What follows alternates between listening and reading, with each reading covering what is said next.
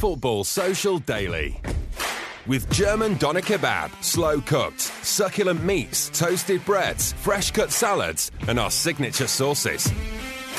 Welcome to Football Social Daily. This is your daily Premier League podcast. All the news, opinion, gossip, chat and results from the world's greatest football league, brought to you by the world's greatest kebabs. We are now sponsored by German Doner Kebabs, who bring authentic German doner kebabs to the UK.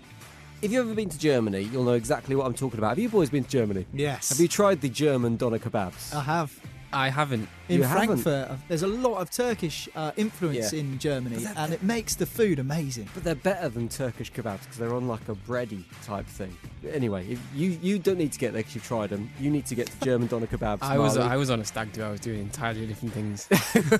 That's another podcast entirely. If you want to find your closest German doner kebab restaurant, you can find that at germandonerkebab.com. But I've got to say, I've been vegetarian for about 12 months, so it feels weird talking about doner kebabs, but it's one of the things I really miss about being vegetarian. So I'm going to stop talking about that because this isn't just a kebab-based podcast, it is a football-based podcast. I'm Jim Salverson, that's Marley Anderson. Hello. Niall McCorn's over there. Hello. And today on the podcast we're going to be talking about Aston Villa, who are edging closer to the Premier League trapdoor, and a 4-0 smashing by Leicester City has moved them that little bit closer. We're going to discuss the action from last night's game and what in my view was an absolute howler from VAR as well.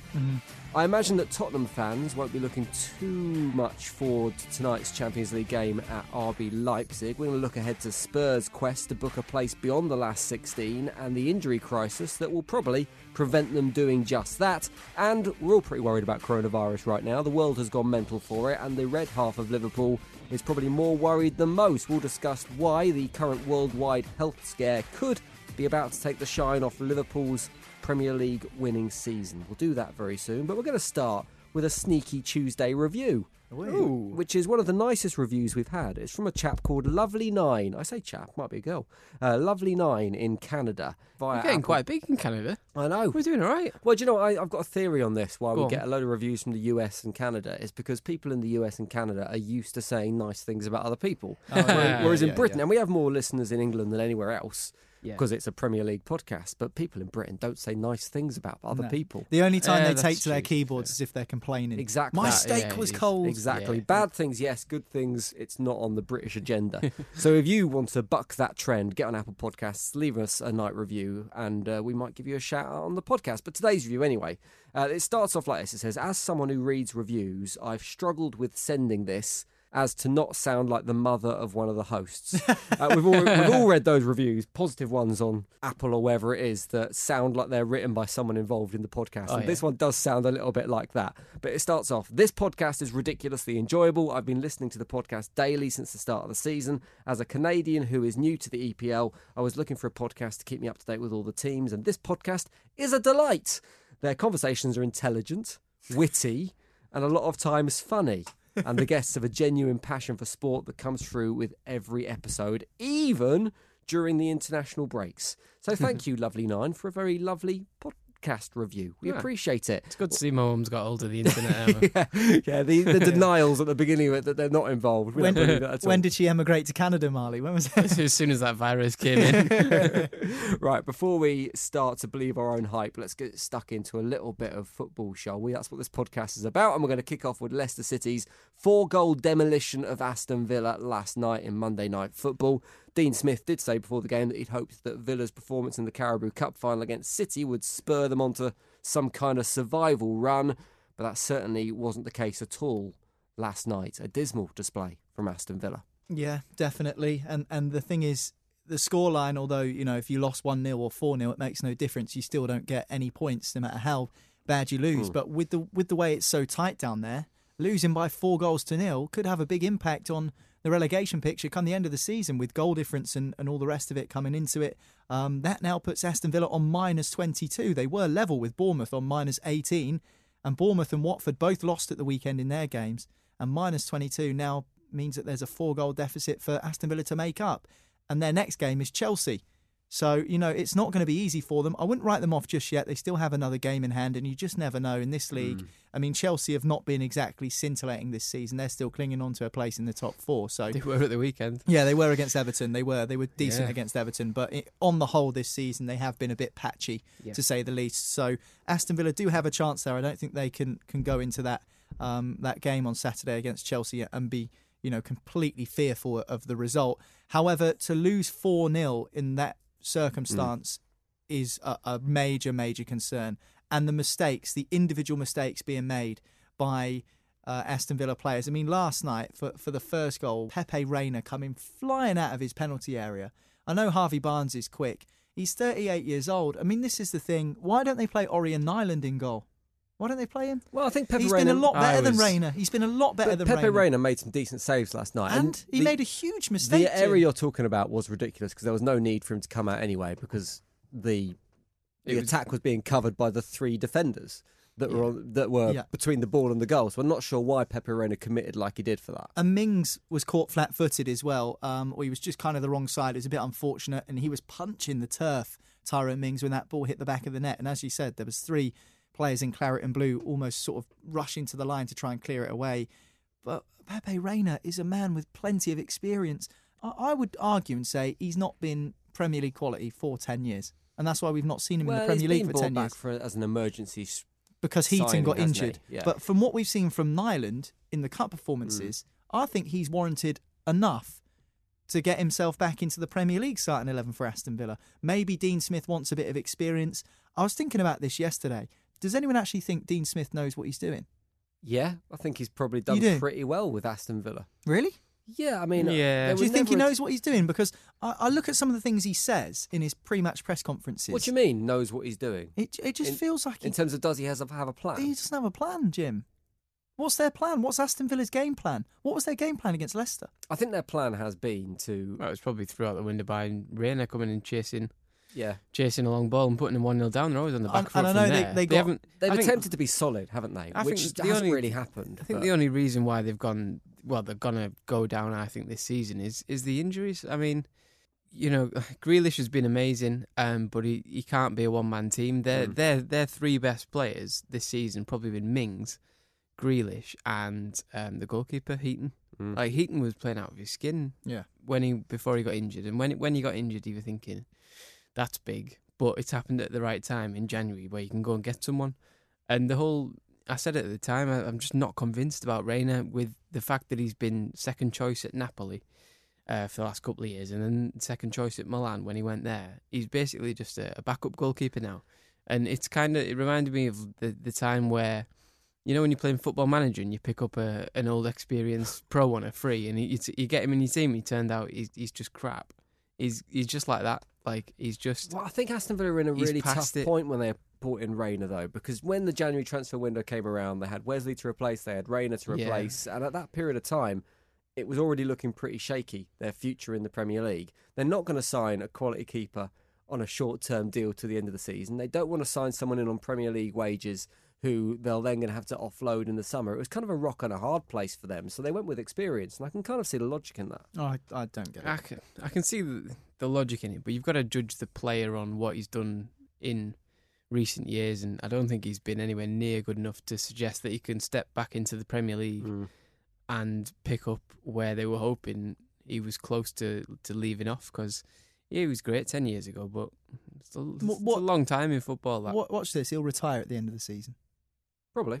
He'll retire at the end of the season, and Aston Villa fans will think, what the hell was going on there? Why don't we just play Nyland? The concern for Aston Villa is that is another mistake for them, and they have made more mistakes than any other Premier League team that's directly led to goals this season, 10 in total. It was from their own throw-in, I think, that they gave the ball away to Leicester. So I think, those are the sort of mistakes that Dean Smith has been ruining, and, you can't make mistakes like that and expect to stay up in the Premier League.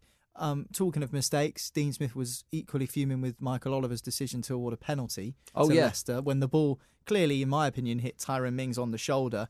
We've seen this a few times in the Premier League where defenders have flung themselves at it, John Terry used to do it loads. There was a famous incident at Newcastle a few years ago with Stephen Taylor, who threw himself in the way of the ball. I think that was against Aston Villa as well. He tried to claim that it hit him in the chest or in the face, and he actually just It hit him on his hugely outstretched arm. Yeah, Exactly. But this wasn't a hugely outstretched arm. It hit him on the point of the shoulder, which, as far as I'm concerned, and I've always been told, and I don't know if the rules have changed recently, but shoulder's fine. Is fine. Well, let's ask the question here, because this is a very underused piece of production on the Football Social Daily podcast. Was it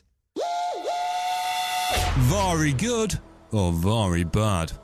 What the hell's that? I think we got that made at the beginning of the season. It's been used Is about that you? twice. That's Not me, James. it's That's not James me. Wilson, one of our producers. Producer James, Is who it? works in the Yeah, office. Oh, that So was explains it a lot. very good or very bad? So to describe it for you, if you didn't see the game, we've not watched was the very highlights. loud, I can It's very tell you loud. Blew so me head off. Tyrone Mings attempted a diving header to clear his lines. He misjudged it slightly, and it appears to kind of touch off the point of the shoulder, as you said, Niall, which, according to Stockley Park, was a penalty. Now, I think what made them decide it was a penalty is the movement of his arm at the point of impact, because he knows it's going past him. He's misjudged the header, as I said. He kind of tries to move his shoulder, making it an unnatural movement, I guess.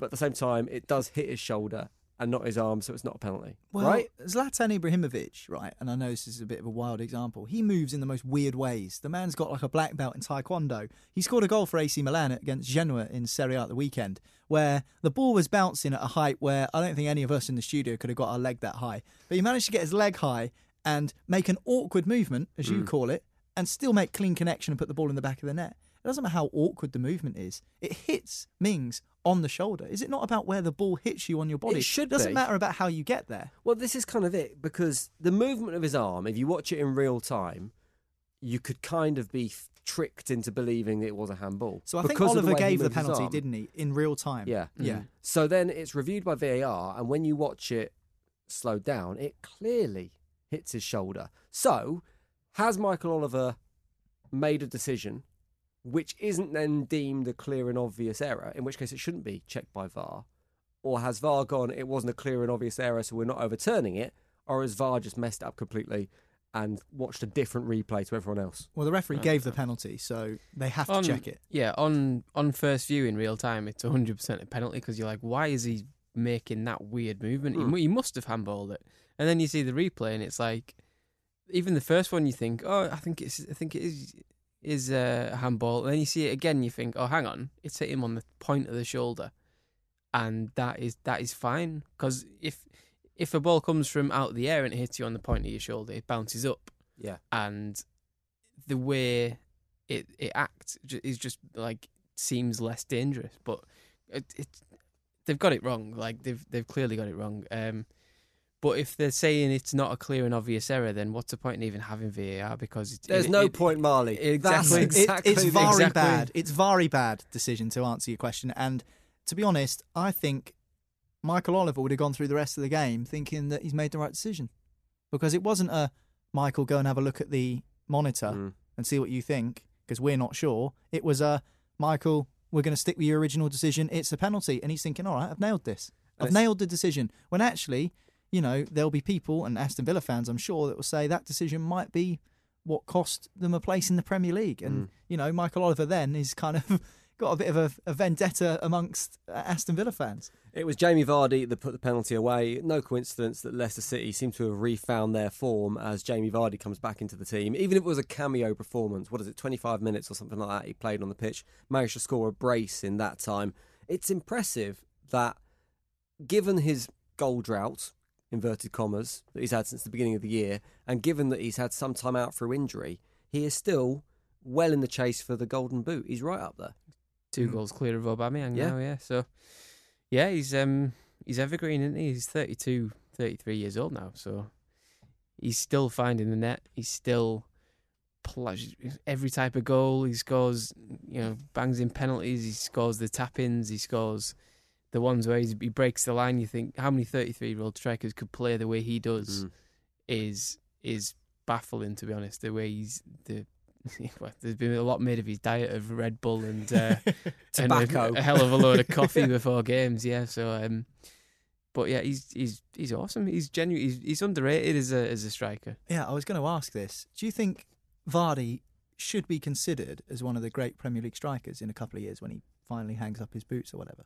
Those 2 goals last night puts him on 99 Premier League goals for his career. So he's going to go into the 100 club. He's going to break the mark and go into the 100 club, I'm sure of it. He played in the Premier League till he was 27, did he? He didn't till he was well into his 20s. Because of course, he was at, was it Harrogate or Halifax? Halifax. And then he went to Fleetwood, and then, of course, he was picked up by Leicester. So, yeah, I think maybe there is a cause to say that with what he did for Leicester when they won the title in 2016 and how important he's been for them, is he up there as one of the great Premier League goal scorers? His goal per game ratio has got to be up there with the greats. And the weird thing about Vardy is every single season I expect the bubble to burst. Like when Leicester City went on that great run to win the Premier League and he was their talisman, the next season I never expected him to follow up, and that's been every single season since. I've been going, that's it for Vardy. There's no point taking a punt at him for a big club because that's it, he's done. In terms of numbers, he's nowhere near the greats. So I just kind of want to back myself up a little bit there when I say what I mean. In terms of numbers, he's nowhere near Cole or even Les Ferdinand or any players like that. Judged by what, though? But judged on the fact of the club he played for and what he achieved for Leicester, and as Marley says, the time he came into the Premier League at the age he was at, and actually, you know, the impact he's had on that football club. I mean, they'll probably build a statue of the guy outside King Power Stadium in 20 years' time. I mean, it wouldn't stun me. I mean, I wouldn't be surprised if that happened. I just think in terms of numbers, he's not going to be up there as one of the greats. But, I mean, in terms of what he's achieved and for the club he's achieved it for, I mean, he's likely going to fire Leicester to Champions League football again just for the second time ever. So I think that he deserves a lot of credit. And as Marley says, I think he's underrated. How much will that result knock the stuffing out of Aston Villa? Because they were in it until the second goal went in pretty much. And after that, the goals they conceded after that second goal, it was real kind of lacklustre defending. It was five-a-side type stuff from Aston Villa. Yeah. And that was in that one game, which, fine, as you say, you get 3 points. Well, you don't get 3 points, rather. It doesn't matter how many you lose by. But in terms of the rest of the season, how much is that going to really give them a kick-in for the run-in? I think that was...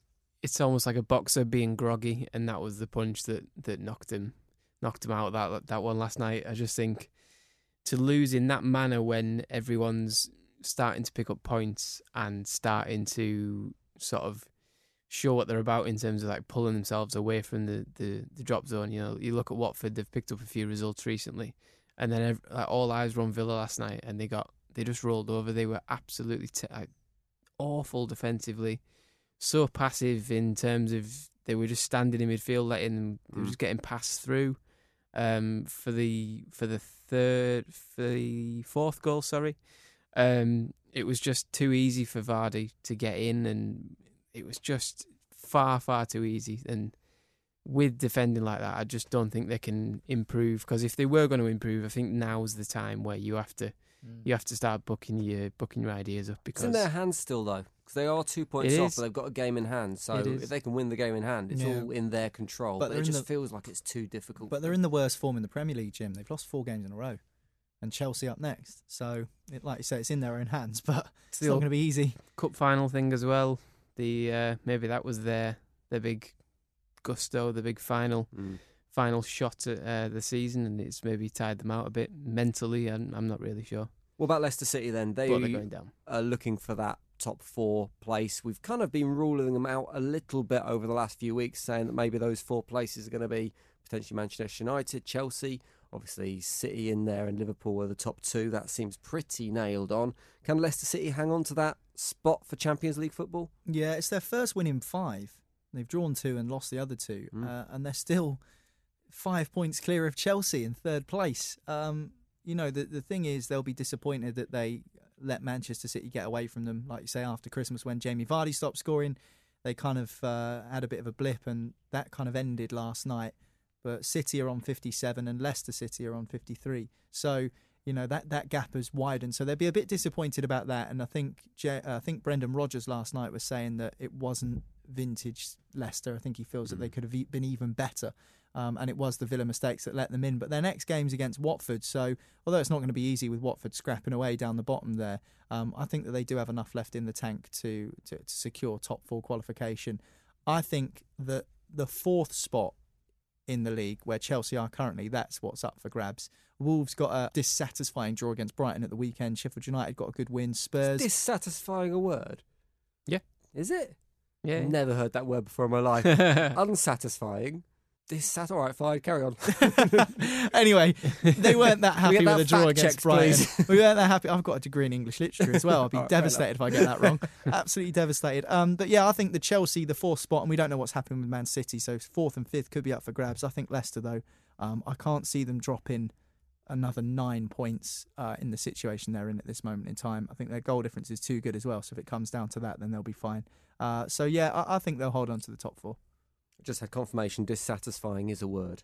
So good. There you go. Well, good use of the English language, Niall. Well done. Right, we're going to take a little break. We're going to come back in a minute. We're going to talk about Spurs, who it's their turn to be the crisis club at the moment, and no one loves a crisis more than Jose Mourinho. They're playing RB Leipzig tonight. We'll talk about that game next on Football Social Daily. Football Social Daily with German Doner Kebab. Kebabs done right every time.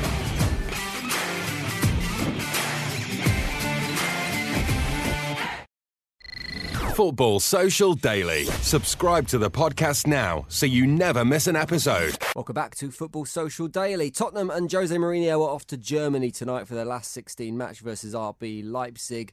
Coming back from a goal down away from home was never going to be very easy for Spurs, but it's made even trickier by an injury to Stevie Bergwijn, who joins Kane and Son on the injury list and leaves Spurs very short of firepower. Simply, can they get a result? In my view, no, they can't get a result. I agree. I can't see them getting anything, to be honest. I think Leipzig are a very, very good team. Obviously, they've got the likes of Timo Werner banging in goals. They've got a lot of players that can cause Spurs damage. I mean, if they went 5 centre-backs again because they're worried about what Burnley can do to them, I don't know what they're going to do. Has he got any more centre-backs? Has he got any more? It'd be all the academy kids will be lined up 9-0-1 formation or something. They'd need to go there and score 2 goals, and would you back Spurs in the current state to score 2 goals? I'm not sure. Against a tough defence with the likes of Upamecano at the back and all these decent players, I just can't see it. Yeah, they've not won in 5. They got knocked out of the FA Cup by Norwich. They do need to find a bit of form somewhere. Where's it come from? I mean, maybe this is the game that Jose it kind of comes into his own. I've said this before.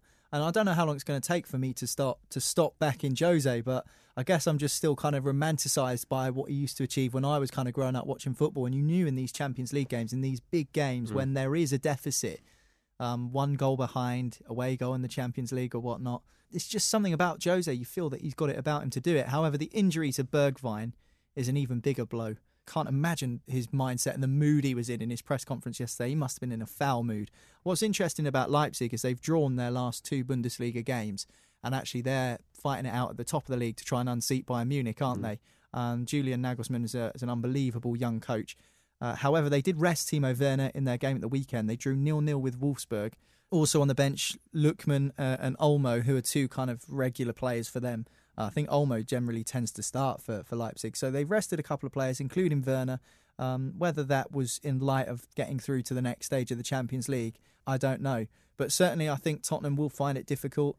I thought Jamie Carragher's analysis on Monday Night Football last night about Tanguy and Ndombele for Tottenham was fascinating. Actually, on the ball, he was very good. But the stats that Carragher revealed, he was 11th for sprints made in Tottenham's game at the weekend. 11th. Hugo Lloris made more sprints than Tanguy and Ndombele. That is shocking. That is absolutely shocking for a central midfield player. Players do seem to... the game does seem to pass Ndombele by a little bit. During when he doesn't have the ball, when he's not in possession, he doesn't seem particularly active in that Spurs team. As a central midfield player, and probably one who Jose wants to pick up the ball from a little bit deeper, another stat that was revealed that he picked up 2 passes. And how many centre-backs did Tottenham have? 5? Yeah. He picked up 2 passes from the centre-backs. 2. You're a central midfield player. So what were Tottenham doing? And Ndombele wasn't showing for the ball. He wasn't trying to get the ball moving through midfield. So if the centre-backs have nowhere to pass the ball, where's it going? It's going long. It's going route 1, and then you're playing into Burnley's hands because that's the game they play. He's hiding a little bit, doesn't it? 100%. He's not getting involved. 100% Is that the pressure of being a record signing? 54 million quid? I don't think so. I don't think so. I think that maybe that's just the sort of player he is. And maybe Jose needs to drum into him. He needs to do more work off the ball. And he played very similarly in the game before, and Jose gave him a bit of a leeway and said, you know, some players weren't pulling their weight. And actually he did it again against in the next game against Burnley.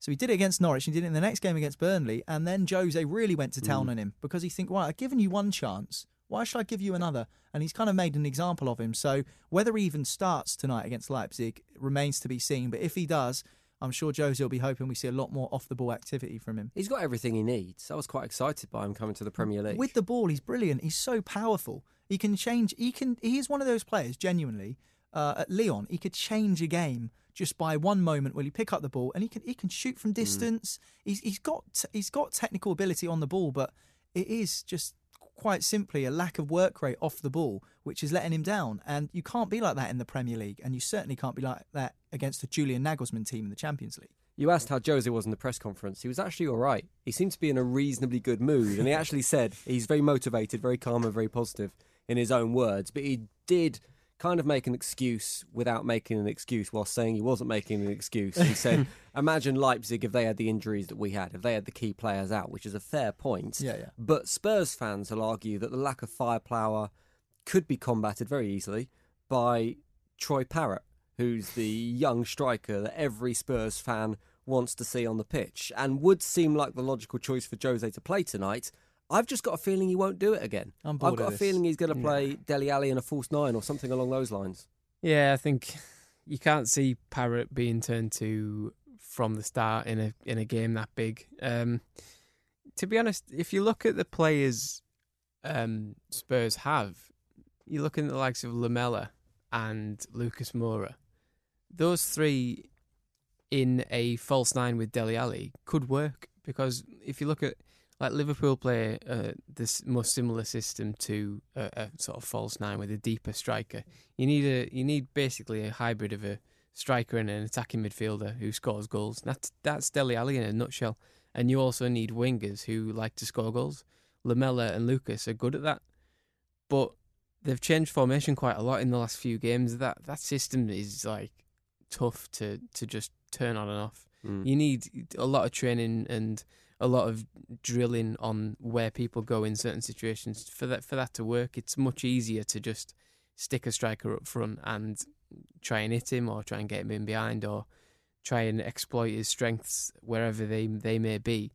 And I think it'll just go tonight where Dele Alli will be kind of up there, isolated, and if he drops back into a midfield, then there's too many men in midfield and you got no one up front. So I just can't see anything for Spurs tonight. I think Lucas will probably start up front over Ali, to be honest. But even him, like he's like 5'7", 5'8", so you've got to go a specific way to get something out of him. And especially for him to get the better of Upamecano, who just eat him for breakfast, won't he? Yeah. To be fair, I mean, I don't know. I mean, the Troy Parrott thing, I'm starting to get a little bit bored / frustrated with it, because Jose's just going to keep saying the same things. But then again, we know Jose, he says one thing and does another thing. So you just don't ever know. Like Marley, I can't see him starting Troy Parrott tonight. It doesn't feel like a very Jose move, It doesn't feel like a Jose move, but at the same time, if he brings him on with 10 minutes to go and he scores a late away goal and he gets them through, then he'll be saying, I told you, I know, I need to pick my moments sort of thing. So we'll have to wait and see. I think it's going to be so tough for Spurs.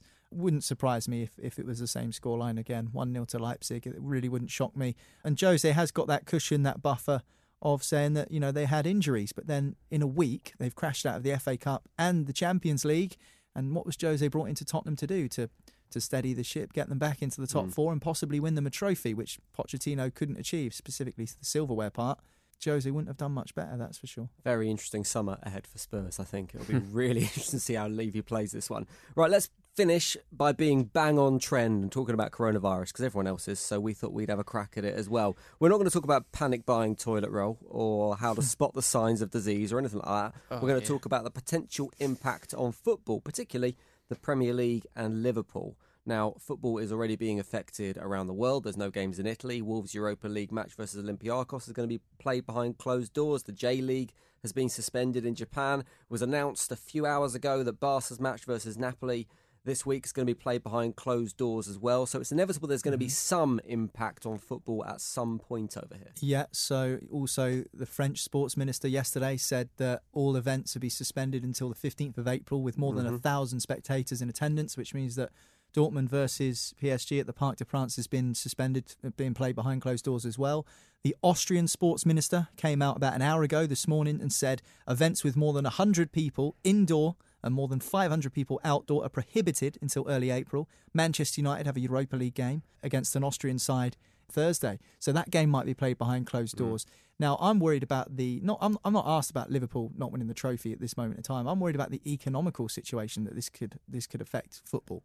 Particularly, and you know me, I'm a bit of a bastion for lower league clubs. I mean, the impact it could have on a club, let's just say, I don't know, a small club like Newport County. Yeah. Well, to be fair, our game at Wembley against Salford City could be suspended. We've sold 50,000 tickets for that game. Well, that's a big money spinner for our football club. There's only a certain amount of games that lower league teams can play without gate receipts and continue surviving. Absolutely, and I think that suspending a programme until April is obviously the right thing to do. If it affects global health, that's more important than sport. But, I mean, it could have a real damaging impact on the financial aspect of football clubs in this country. As for Liverpool, obviously we know that depending on how results go, they could actually pick up the trophy at Goodison Park in the Merseyside derby against Everton if they beat Everton. However, if that game is played behind closed doors, a Merseyside derby in an empty Goodison and Liverpool win the trophy, imagine how much of an uproar that would cause. Well, let's deal with the two issues one at a time. First, there is the financial aspect, and the simple solution there is that the government treat it essentially like they're treating other businesses that are going to be affected. There is assistance in there, or the FA take action, or maybe the Premier League use some of their huge wealth to help support lower league teams. So that needs to be looked at seriously. People's health comes first. Oh, of course. It comes first. And then there was this crazy thing, no handshakes at the weekend. Jurgen Klopp didn't handshake with the coach driver that dropped Liverpool off at the ground, but yet he put his hand on the same suitcase that the coach driver had just taken off the bus. And everyone hugged at the end of the game. And everyone hugged at the end of the game. So, that's the thing. It is, you can go to precautionary measures. That's what Serie A have done. Italy is in lockdown at the moment. The entire of Italy is in lockdown.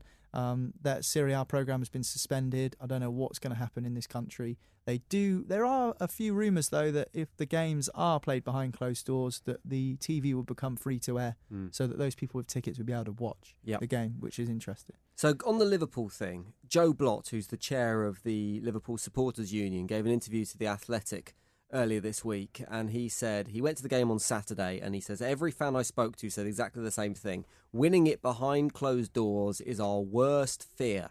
It's what everyone's talking about. I mean, on the scale of things, this is pretty small chips, isn't it? In terms of how Liverpool win the league. Worst fear's a bit strong, isn't it? Yeah, in terms of when there's people... Everton fans are buzzing. I'd rather win the league than die of coronavirus.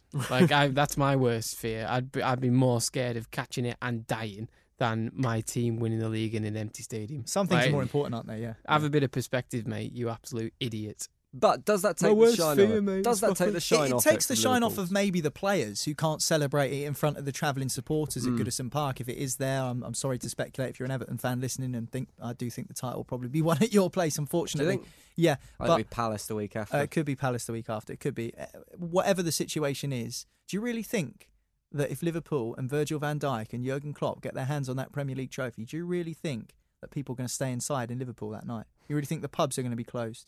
You really think there's going to be no one in the Cavern Club? This is the weird thing, isn't it? You really think there's not going to be people out all night until the sun comes up celebrating the title? Absolute nonsense. Liverpool's going to be absolutely mental that night when Liverpool lift the trophy. It's going to be mad. Yeah. And coronavirus is not going to stop those people going out and having 20 beers and 10 pints of vodka or whatever. It's not going to stop them doing it. They're going to enjoy themselves. It might be a bit of a shame for the players who probably deserve a bit of a better reception inside the stadium because there'll be no one there if this is the situation. But it's not going to stop the fans celebrating what is an amazing achievement for them after so long. And however many people are in the stadium or watching at home or on the streets, whatever that figure, in 30 years' time, when they're looking back at who won the Premier title, League, they've still won the Premier League. Absolutely.